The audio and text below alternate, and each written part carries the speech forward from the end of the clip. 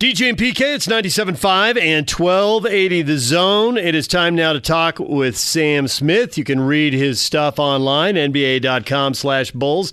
I've been going through the whole archive. He's got tons of stuff about the Bulls and has written extensively about not just the Last Dance, but really the whole era. Sam, welcome to the show. Thanks for doing this. Sure, good to talk to you.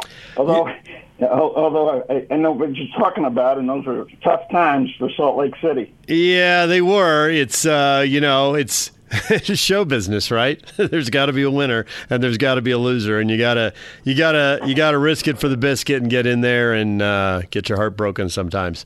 I'm curious because this story overlaps with Salt Lake so many times, and when I was reading through your online archive of all the stories, you tell one story. It's a great story actually about how the year Jordan is drafted, they send a 23-year-old guy from the ticket office to actually execute the draft, right? Most teams are sending GMs and coaches in there. And you say in there that although the Bulls wanted Jordan, that there was pressure from the outside to draft other people, including Mel Turpin, Dinner Bell Mel, who famously played for the Jazz. Was there any thought the Bulls might crack under the pressure, or were they 100% going to take Jordan if he was available? To Rod Thorne's credit, he made some poor draft choices before that, but he was at that point, committed to selecting Jordan. Now, although it was, you got to consider the times. The notion back then was that you're never going to win a title led by a shooting guard, and so Rod's point in that respect was, well, we're not drafting Michael Jordan to be the focus or the center of the team. We're drafting him to be just a good shooting guard, and we know we have other needs and that kind of thing. But people in this era really won't. I mean, if you look at the history of the NBA, it was always built around great centers. From Russell, Wilt, Kareem on down, and in that era too. You top teams. You had Parrish with the Celtics. You had Kareem with the Lakers. You had Moses. The Sixers can't win with Dr. J and all the great guys they had. They had McGinnis and Dawkins. That Collins was an all-star. They still can't win until they get Moses. So there was a lot of sentiment in the Chicago community of you got to have a big man. And Turpin, I think he went 6th in that draft. He went pretty much after. I think it was Sam Perkins, Barkley, and Turpin. And so there was sentiment for both Perkins and Turpin in that draft among the community. I know the Bulls were getting a lot of fan advice, as it were. So it wasn't really universal at the time that, oh, wow, we fell into Jordan and now we're on the way. It wasn't anything like that. Yeah. So because you were there for the whole ride, and because whether you're writing and you're limited for space back in the newspaper days, not so much online now, or you're limited for time, because even with a 10-hour documentary, the folks who have done this said, and they wish they have more stories they couldn't tell. Of all the stories what are some of the stories that you wish had been in the documentary that everyone around the country could have picked up on? Yeah, I think the documentary, did a good job of covering, the basic, all the questions that had to be asked, kind of thing.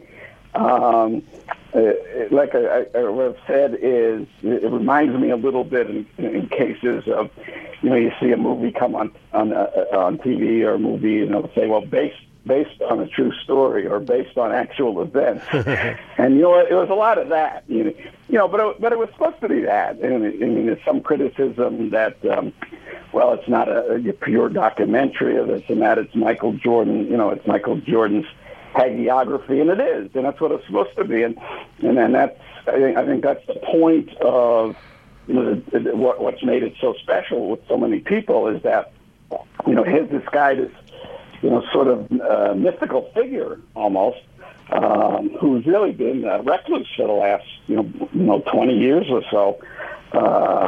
Maybe even more than that. He was in basketball, once he came back in the mid-'90s. His celebrity was so huge, that you really never got to see, him relaxed or how he actually was. And, so this was sort of revealing about that. I mean, there are so many things that occur over the, that you're not going to include. And if I give it a lot of thought, you would come up with, well, that would be a fun behind the scenes compared to this. But what they had, I think the basis of it was they had an NBA entertainment crew was embedded that season. Actually, I thought there would be more stuff from that than there was. I think the bulk of the documentary was a lot of interviews, and especially the interviews with Jordan, which I think, for the most part, people enjoyed the most. But their crew was around that whole season, so it was 97, 98.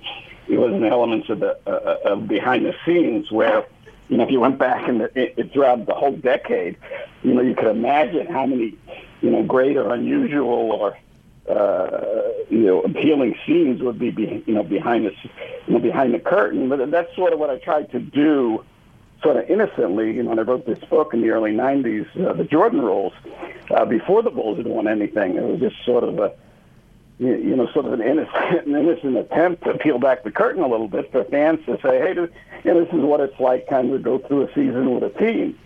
And then it turned out I picked the season where they went and won, but at a time where, the notion, like the Jazz, people weren't expecting the Bulls to win in the late '80s because they couldn't get past the Pistons, much like, the Jazz had so many years they couldn't get past the Lakers. And, until you actually get there, no one really thinks you can.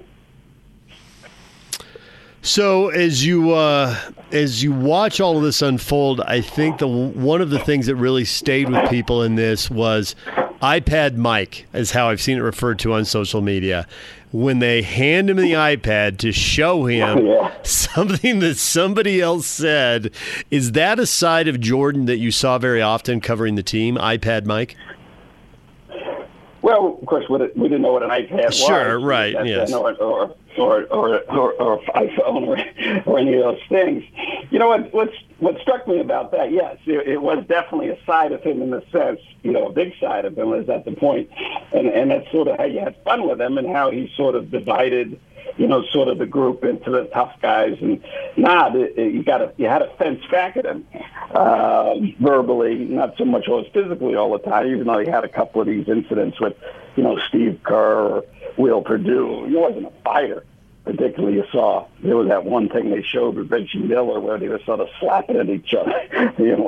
But we don't encourage fighting other than since the Pistons moved up the scene. But yeah, it was, and I think that gave some of the greatest insights in the documentary to Jordan. That whatever you challenged him about, I mean, really, it's probably a psychological weakness that he was unable to accept anybody saying anybody else could do anything better. It was like the thing with Karl Malone, where he said, well, I was motivated because Karl Malone was the MVP.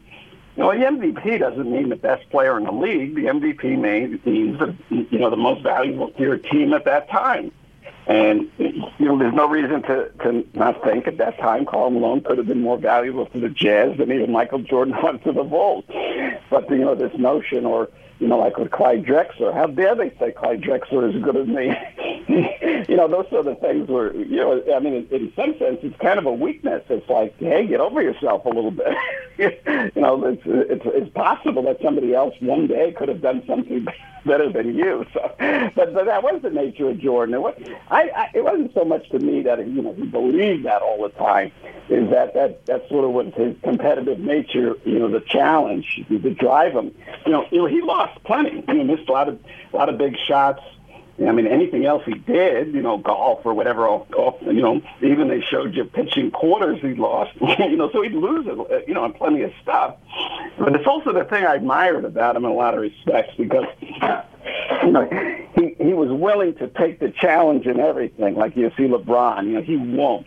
And a lot of players in this era, Kevin Durant, they don't go in the contest. They won't go in a dunk contest. So there's 3-pointers at the All-Star game, which are just for entertainment. It's not an ultimate statement that, okay, well, you're not the best dunker ever or something. It's just taking a chance and challenging yourself against the others. And Jordan always did that. He wasn't a good shooter, but he went in the 3-point contest, and he got the lowest score in the history of the contest. But it's not like it affected his legacy, but you see players in this era are afraid to, a lot of them, not all of them, but a lot of them are afraid to fail or afraid to, face humiliation or question. And he never was, and I think probably that comes out a little more that, anybody dare challenge him in anything. And now, of course, at his age, what is 63? So 57? Is he 57? I think, at his age, it's easy. We all look back and we walk by the park and go, oh, yeah, I could have beaten that kid, when I was little. So, he still kind of lives that way. Sam Smith joining us. He's covered the Bulls for years, covered Jordan's incredible run. And I'm curious, we saw him go after some awfully good players, from Isaiah to Drexler to Peyton. Of all the players of that era, who do you really think he respected the most? I mean, he thought he was the best. Did he think there was a clear-cut number two, someone who came closest to challenging the throne? I don't think he did. I don't think he really did. Because the Pistons. And I think that's why you see a lot of resentment toward the Pistons, not only because, however they acted, the tough play, the bad boy stuff, is they beat him. They beat him so many times. I mean, Isaiah, beat him in the playoffs way more than Jordan ever beat Isaiah in the playoffs. And I don't think anyone else could ever, could say that. And of course, once Jordan started winning, he won every time he got to the finals. But building up those years, he liked Bird. He never had issues with Bird. Bird, he wasn't an athletic kind of guy. He resented Magic early on, and they ended up becoming friends. But those two, while they were great winners, they weren't great athletes, and he couldn't compare. I mean, they went one-on-one on the court. They beat the other players, and that was the criticism of Michael in that era. That you're not as good as Bird and Magic because they make others better and they're better teammates. But he didn't. He wasn't so much. He was maybe say jealous, of Magic's success or just that's a Bird. He never had it. And you saw him do the commercials with Bird. He never did the commercials with anybody else. He did that. I don't know if you remember, you're old enough, you remember the famous where they were taking shots all over the gym kind of thing. Yeah. Great commercials years ago. But Isaiah was great. I mean, Isaiah as a player, guys, people don't credit in a lot of respects. And you guys in Utah know Isaiah from the Karl Malone shot. The eye really killed him almost. He gave him 40 stitches or something. When Isaiah used to go after Stockton so much. But I think that it wasn't so much, he didn't feel athletically that there was anyone who could challenge him that way. But and I think you see the resentment still come out after all these years. He's still angry with Isaiah. And because Isaiah, made him look bad, made his team look bad in several playoffs. And Isaiah is a Chicago native, and and so in a sense, you could say that's the one guy who really got under his skin. So a lot of this has brought people back to addressing Jordan versus LeBron. As someone who saw Jordan all the way through his career, do you come down on the side of Jordan, or do you think LeBron's actually gotten to GOAT status? No. I mean, just what I just said, Yeah. I mean, you disqualify yourself. LeBron's a great player. I mean, it pains me to criticize LeBron in any way. I think he's been a great ambassador to the league. I like him. I don't know him well, but I like him personally. I like what he stands for. I think his play has been fabulous. But there's really no comparison as far as a player. I mean, LeBron, he sort of disqualified himself in some of the things that happened. He lost in the finals to like the worst champion ever. Dallas team that won in 2011. You look at that roster. It's really almost unbelievable that team was a champion. Like Dirk and a bunch of washed-up guys, Jason Kidd, and I mean, I think they were starting to Sean Stevenson. They had this miserable team. And then, he's given up. He gives up on games sometimes. And I remember in the 2010 when they lost to Boston, and I think it was the conference finals before he went to Miami, he kind of gave up on some games there. And it's very human emotion, to be so discouraged and disheartened, that you sort of walk away from it. And then, look, LeBron was in the finals 9 times, and he lost 6 of them. So the only ones who lost that level, and they're great players, is West and Baylor, but they're not top 5 for that reason. You can't go to the ultimate game and lose it all the time and then be considered the greatest player ever. So, LeBron's got great longevity. He's going to probably, we get back to basketball on some regular level, he's probably going to pass Kareem and be the all-time leading scorer of all time. And he's certainly one of the great players, but I don't think you can even compare him to Jordan, with the way Jordan dominated his era and dominated teams and dominated players. I mean, every time he went to the finals, he was the MVP. He's the best player on the floor, and I don't think you could ever say that about LeBron. So you can't be the best player of all time if you were so often not the best player in the game. Sam Smith joining us. And Sam, you mentioned earlier, so much of the Jordan story brings so much pain to Jazz fans. And part of the Jordan story is Phil Jackson. And, of course, Phil doubled back with the Lakers and beat the Jazz in the playoffs 3 times during the Carlos Boozer, Darren Williams era here. And I was really struck watching The Last Dance. Doug Collins tiptoed up to, I got stabbed in the back and pushed out. But he didn't say it, but he just kind of say he saw it coming. Was there at any point a chance as that was happening that Phil's career wasn't going to get this incredible launching pad and take off the way it did? Was it kind of inevitable the way Phil was embracing the triangle and Tex that he was going to be the head coach one day? What played out there? Because it just felt like they addressed it and yet they left some stuff unspoken. Yeah, well, I think there's no question.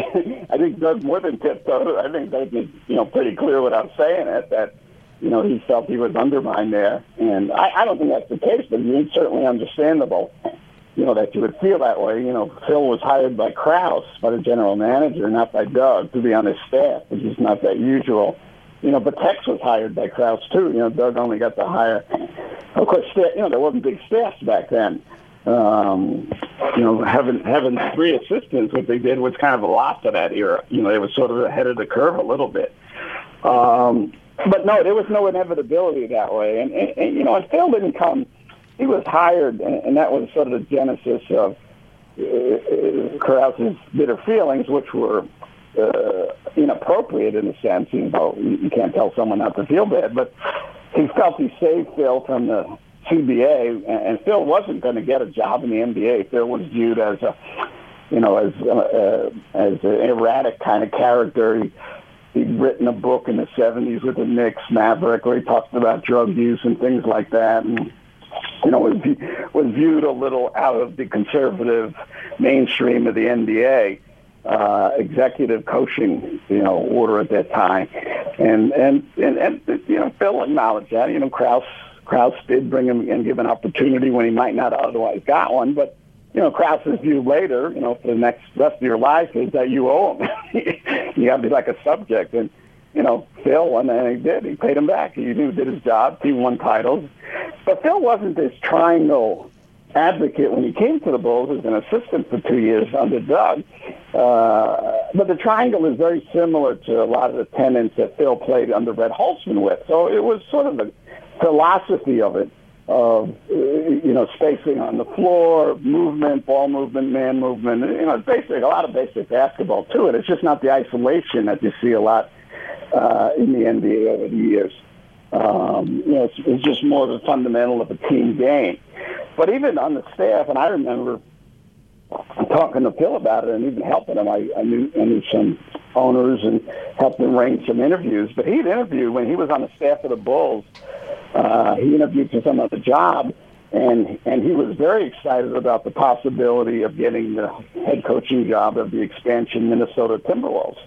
And he and Bill Musselman were up for that, and Musselman got the job. So if Phil had gotten that job, which he was trying desperately to get, because he wasn't thinking he was going to inevitably replace Doug Collins and be the Bulls coach, life is very different. Well, Phil doesn't have, 11 titles or whatever he's got. He's not, if you start with an expansion team and take all those losses for a couple of years, I'm pretty sure he'd have been out of coaching, within 4 or 5 years and out of the NBA. So, but for all of us, it's the right time. You've got to be at the right time in the right place. I happen to be fortunate enough in my career as a sports writer, when I was in sports, to have showed up, and Michael Jordan showed up with the Chicago Bulls. If I was in Sacramento, I probably would enjoy the winners more, but I wouldn't be on your show. And so, things in life are a lot of good fortune more than personal excellence, being at the right place at the right time, and Phil was. But then you've got to be somebody to prove and produce. And I think what the documentary showed, more as much as anything, is how great a coach Phil really was in dealing with that incredible group of diverse personalities, and Michael Jordan and Rodman and Pippen and all the things, and keeping it together. That it's just not rolling the ball out when you got great players. It's a lot more than that, and I think that's what Phil was. But you can't show that if you don't have the good players. Well, timing is everything. There's no doubt about that. And, Sam, we appreciate you spending some time with us. Thanks for coming on the air and talking a little bit about Jordan and the Bulls. All right, good to talk to you. Sam Smith, you can read him at Bulls.com. He's been covering basketball in Chicago for a long, long time. PK, Deshaun Stevenson, the worst NBA champion ever. That was a nice combination right there, wasn't it? We were in here. That interview is taped. Sam doesn't do mornings. So, but we were in here, and Yak and I were just both looking at each other, just laughing.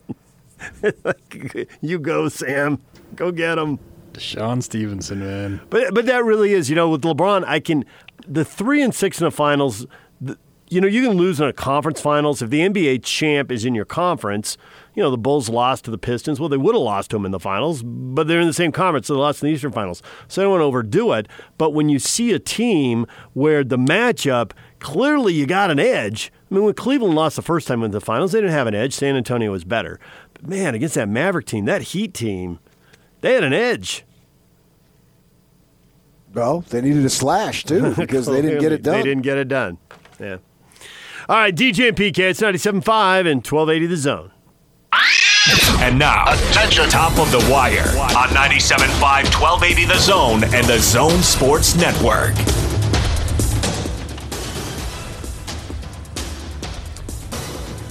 Big 12 Commissioner Bob Bowlesby said Tuesday the league needs to be up and running by mid-July if the college football season is going to start on time. He says if we're not, we're looking at probably having to delay the season a little bit, but it's too early to know if we're going to be able to make that or not.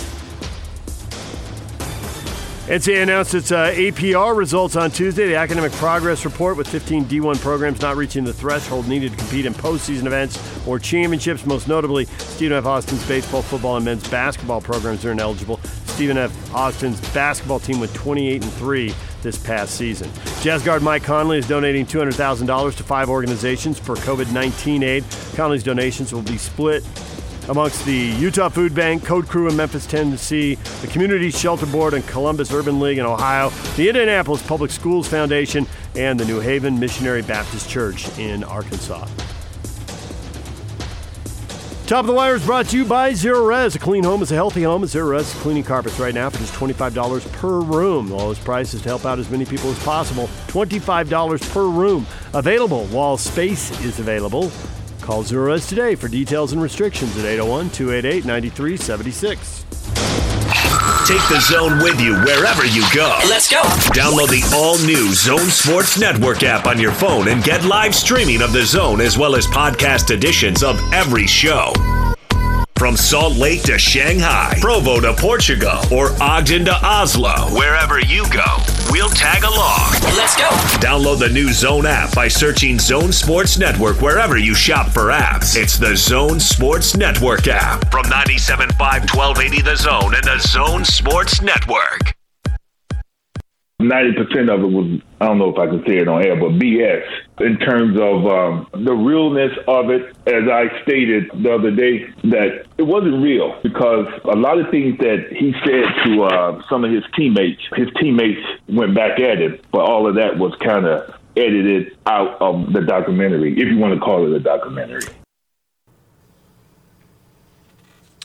Horace Grant right there, his complaints about The Last Dance, 90% BS. Just heard Sam Smith say, well, they largely got it right. It was what it was supposed to be. You know, it's like when you see the movie based on actual events. I mean, if you're going to take 15, 20 years and clip it down into 10 hours, what do you think you're going to get? You're going to have to leave some stuff out. Horace Grant. Yeah. Horace Grant definitely did not like being singled out as the source for the Jordan Rules book. Sure, I don't blame him. If particularly if it wasn't true, I can get where he would be upset about it. To me, you know, that was in the early '90s, and Horace Grant wasn't around for the other stuff at the end. And you know, I think the whole thing was a misnomer. The Last Dance, the Last Dance spanned 20 years practically. That was a long dance. Yeah, but it was the end. It was the end for the Troika. It really comes down to Jordan and Pippen and Phil. And as Phil said during that last season, there's a famous quote from him. At some point, we're all going to become footnotes. Jordan, that's who's going to be remembered. MJ. Yeah, I guess so. I guess those are certainly subplots because Jordan is the main event.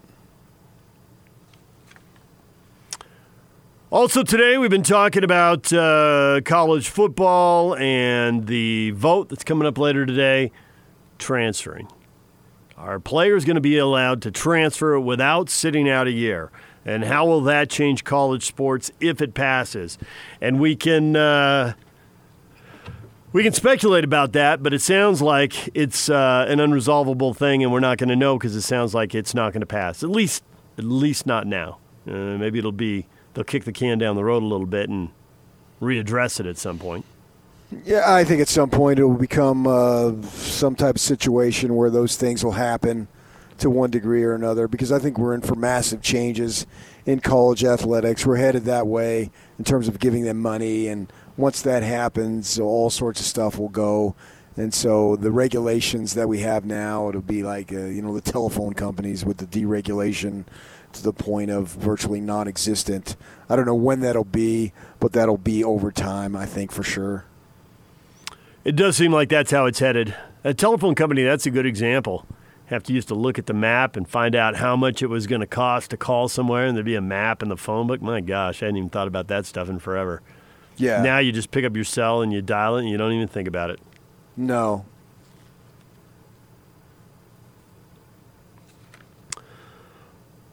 Also today we have talked about the Arizona Diamondbacks center field, Starling Marte. This is a really sad story, PK. This kind of, maybe other people were following and knew about it, but it just seemed like it kind of came out of the middle of nowhere. Yeah, his wife, he's 31, I think, so I assume his wife is in the same age bracket, but dies of a heart attack as she was awaiting surgery, and he posts it, and he played for the Pirates, and this would have been his first year in Arizona. But yeah, what a terrible situation. She had a broken ankle. She was awaiting surgery for the broken ankle and passed away of a heart attack. I can't relate to that whatsoever. Texas Rangers would prefer to stay home in their new ballpark instead of returning to Arizona whenever it's time for them to get back to training. They've not worked out at their new stadium yet. I think I get this for a lot of teams, PK, that the club may not want the travel and the expense of putting all the players up essentially at spring training on the road and that. And the players may want to be closer to home, so I get that. You brought up the point of, well, do you want to play spring training games? And I assume the answer for that, the clubs, is either find a nearby team if that's possible, or they're talking about carrying rosters that have 40, 50 players on them. Not necessarily the 40-man rosters. They might want to be careful about who they bring up and give service time to, because they want to worry about, eligibility for arbitration and free agent and all that. But essentially carrying like a AAA team and having real depth. So if there are injuries, if you need pitching help, you got people who are up and ready to go. So it may come down to inter-squad games. Well, we haven't heard anything about minor league season being played, so I don't know what's going to happen there. We haven't heard nothing, as I just said. So they're going to need more guys, which to me, that's why you need the spring training sites, because the spring training sites are built to accommodate far more many players than the roster of 25. Having been to many of those spring training sites on the back fields, too, for competition for the younger kids, they all got those, probably got at least one deal where you have the 4 diamonds and the backstops are all like in a circle, and they might even have 2 of those particular complexes, particularly on a site.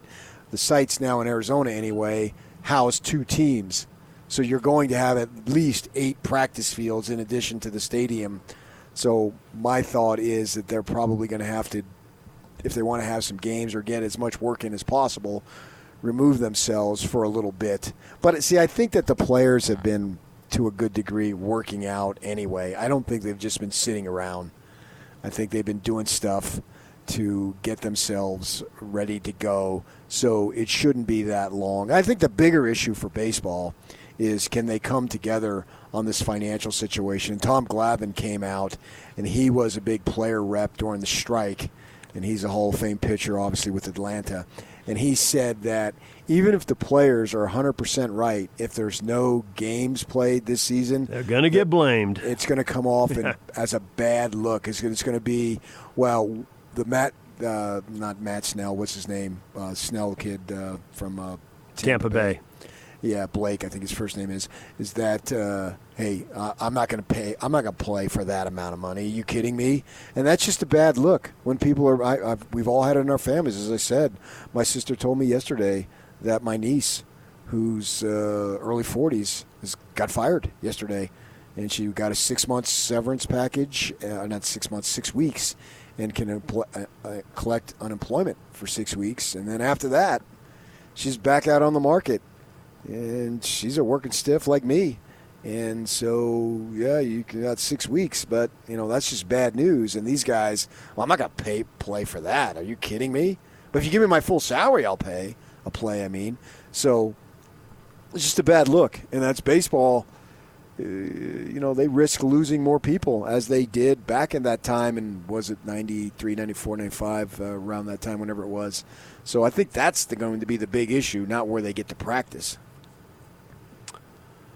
If I was playing today, I wouldn't say, hell no, I'm not playing. But, of course, I'd have a concern that once you step out that door and you go back into the world, there's a chance you're bringing something home to your family. It's 100% fair for players, coaches, and everybody to be concerned about that. Glavine also added, I probably miss NHL playoffs more than baseball, at least this time of year. It's part of the routine. It's nice to do what you do all day, eat dinner, and sit down and watch some kind of game. Not having games to watch has been hard, but, we'll get through it. Oh, get through that. Yeah, he's a Northeast guy, so he has the hockey background, where obviously it's a stronger sport up there as opposed to the Southwest or other parts of the country. But, yeah, I understand that. But they got to be careful, man. You got to play the public perception look. And if you are perceived to be money hungry and screw you all, where's my money, it's just going to come off looking bad. That's some of what we've been talking about today for the golfers, and I don't have any idea how this came up. But for the golfers, we're trying to get to the bottom of nice shot, Alice. Nice putt, Alice. And we have, where did that come from? How did that start? Well, I have a thing that was sent to me by my friend Giles. He says a guy named Mr. Allis, A-L-L-I-S. Yep. Missed a 3-foot putt in the 63 Ryder Cup. Someone in the crowd yelled, "Nice putt, Allis," because that's how you pronounced his last name, L-L-I-S. And then it became as mistaken for the first name, because Alice obviously is the first name of a female, or in the case of a rock star, a male. Obviously, he changed his name. I think his first name is Vincent. So that became where it started. And then it became the Nice Putt Alice. So it goes back to the 1963 Ryder Cup. I suppose, yeah, that's apparently where it started. I mean, at the time, it was gut-wrenching pain. But, when life gives you lemons, you make lemonade. And what goes around comes around. You see what I'm saying? All these things can happen that way. And, haste makes waste, And for Phil, Well, he was going to be the coach of Minnesota. Well, that didn't turn out so well. I mean, it was a blow, but as you know, Dave, every silver lining has its cloud. Of course, it's the other way around. Every cloud has a silver lining. Don't let it flow. Just let it flow, PK. Don't get hung up in details about the silver linings. I want to see if you were paying attention or just reading the internet. I was doing both. Yeah, you're something with that internet. All right, anything else we hit today that you would like to cover and bring people up to speed? No, I think all's well that ends well.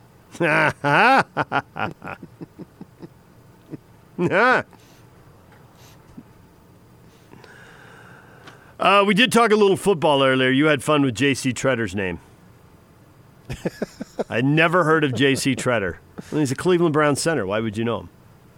Now, what was he saying? He's the new president of the NFL Players Association. And what was his point that he was making? Oh, he was talking about the health and safety of the players are going to be really important as the NFL prepares for the upcoming season. Well, yeah. I mean, as a spokesman, he's a Tretter setter. See, there it is. There it is. Keep them coming. Keep them coming.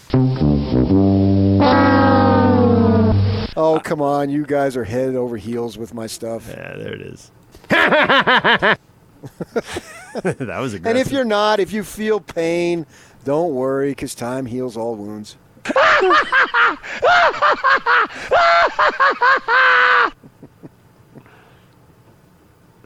All right, DJ and PK, it's 97.5 at 1280 The Zone. We are brought to you in part by Larry H. Miller, Chrysler Jeep Dodge Ram in Sandy. Find your deals online at lhmdeals.com. Your feedback is coming up next. And it's all over almost here. Don't go nowhere. Now let's get this party started. This is Hans Olsen and Scotty G on the Zone Sports Network. TV wants live sports. They are desperate for live sports. Yeah. We're watching the KBO for crying out loud. It's still on ESPN. You can catch the KBO twice a day. I tried. I couldn't do it. I could do it for the first couple of days, but there's just nothing to really... It's like when you really try to do a crash diet and you're looking at that plate of kale and you're like, I'm not quite hungry enough for that yet. But if I put ranch and bacon on it... Then we got a chance. And put it on a burger... Yeah, and then remove the kale as you ate the burger. Then we got something. How did you sneak on there? Hans and Scotty, weekdays from 10 to 2 on 97.5, 1280 The Zone and the Zone Sports Network. Your feedback brought to you by Audi Salt Lake City, where you can pick up a new Audi Q5 SUV for only $359 per month. Visit Audi Salt Lake City at 999 South State or AudiSaltLakeCity.com. NCAA voting today whether to give players a one-time transfer rule without sitting out. What should the vote be? And Riley Jensen, our college football insider, tweets at us, rip the Band-Aid off. Vote yes. It's going to happen anyway. I think in time, as we're just saying, that it will happen. I don't know if it's going to happen today. It seems like you cannot bombard people with a bunch of stuff all at once. You have to ease into things. And with this idea of them making money off of their imaging and whatnot, that seems like to be the big issue, bigger than this particular issue right now. Because in a lot of cases, kids will transfer, or not even just transfer, but they want to redshirt. They may have an injury or they may need to get bigger and stronger, those types of things. So it's not that massive a blow. It's just could you maybe allow it if you maybe have some modification if you've already redshirted? How about you get a one-time transfer rule? So if you haven't redshirted, well, then you use your red shirt. You see what I'm saying? Yes. And they may end up doing something like that. I just think when we get 10 years down the road, it's just going to be a free-for-all. Right. But I'm talking about we're not going to just do it right now because we're hung up with all this legislation possibly of giving them money. So that's the bigger issue. So you can't have a bunch of issues and make a bunch of rule changes all at once. But maybe that's something that they can do. I agree with you, that 10 year down the road. But maybe in the interim to allow someone, male or female, if they've already redshirted, particularly if they've redshirted for an injury, that then they could have a one-time transfer rule so they don't burn a year of eligibility. because I think that's the key, is not having them, you're given 5 years to play 4. Well, you don't want to waste that if you redshirted and then you find whatever the situation is, you need to leave, you want to leave. Well, then you don't have to waste a year, particularly if you're a junior and you can't go to a junior college because that time is already passed. Terry Harper, first down guy, tweets at us, if it is a yes, they need to give schools the initials back. Recruiting shouldn't suffer for this. I think that is one of the fallout. We always talk unintended consequences. If a school had, let's say a coach takes off, right? And so then the players are like, no, I'm not playing for a third coach. Colorado's a good example, right? They had a guy who was there for a while. He had a run, didn't work out, so they let him go. They bring in a new guy. He bolts immediately after 1 year. So the players' third year, if a bunch of them take off, they could get caught way short on scholarships. So maybe need to figure out some way to handle that 25 scholarships in a year, 85 total deal. Okay, but 85 total, and the pros have a roster of 53, and they play more games. So do we really need 85 scholarships? I mean, they literally recruit guys with the intent of being nothing but a special teams player. They do. And they're also, it's a little bit of a numbers game, throw stuff up against the wall here and see, who can develop. And if Team A loses a bunch of players, well, who's to say a school from Team B wouldn't then get lose players that would go to Team A because you have opportunities to play. And every kid, man, woman, child, wants to play. Nobody wants to sit on the bench, as they say. So if you can be over here and you got a chance to play. So if Colorado got decimated with a bunch of guys leaving, who's to say kids wouldn't transfer to Colorado because they just got decimated, so I got a chance to play. Playing time.